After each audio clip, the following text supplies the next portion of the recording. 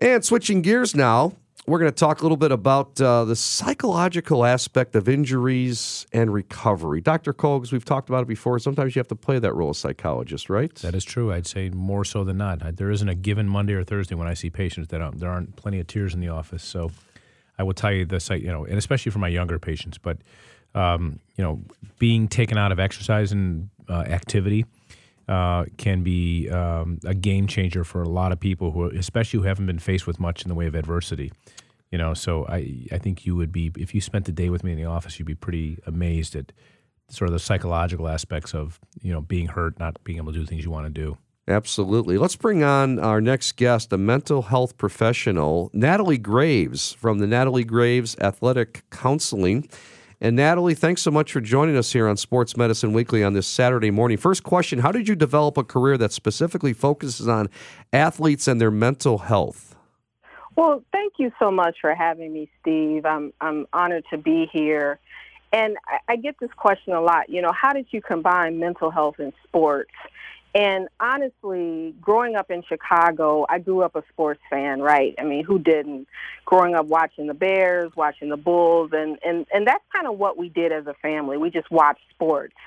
And that's kind of what developed my interest in sports and athletes, just being a fan. And as I began my career as a student, my eye as a fan changed. It actually became more clinical. And I started asking questions around athletes, around what's happening, why are they having these issues, why are they having these problems? And as I progressed in my education, I really started to realize that athletes really didn't have enough support as it relates to their mental health and wellness. And for someone who loves to help people and someone who loves sports, I had the fortune and the ability to put my two loves together. And that's how I started my practice, really. So what's a typical patient in your practice? So a typical patient, it really varies.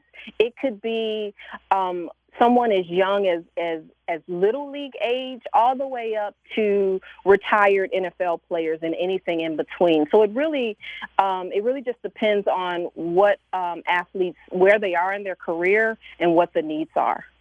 Natalie, what hurdles do mental health professionals face when attempting to connect with athletes to offer your supportive services? That's a really great question. So I think one of the things that is really an obstacle is really not understanding the pressure that athletes are under. So what I understand about athletes and coaches for that matter as well is that there is a unique pressure and stress that they experience, the expectations that they place on themselves, the expectations that their coaches, their teammates, and even their fans, and we're talking even on a high school level, that are placed on them.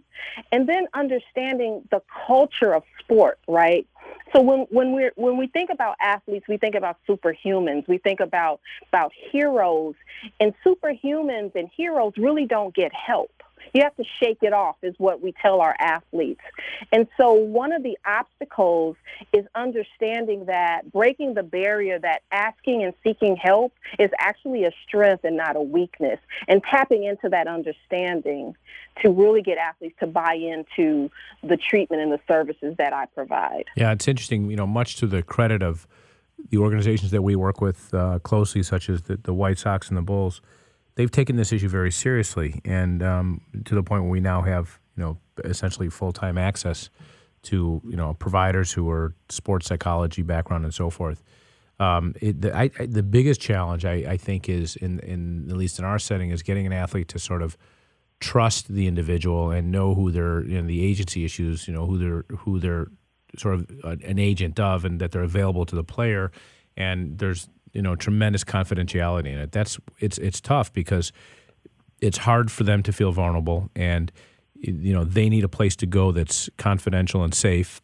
Yet you're within a very large organization, so right. There are a lot of challenges. When I think a lot of these guys can benefit from this type of access and information and processing, and most of the things are sort of reactive in nature and are pretty easy to manage. They just have to get managed and know that there's a place to go and get it done. I would totally agree with that. Access is a big part of it, And most of the athletes that I see for the first time have never been in a therapy office, have never had any exposure to a therapist or a counselor. So building a rapport and trust is the first thing that I do.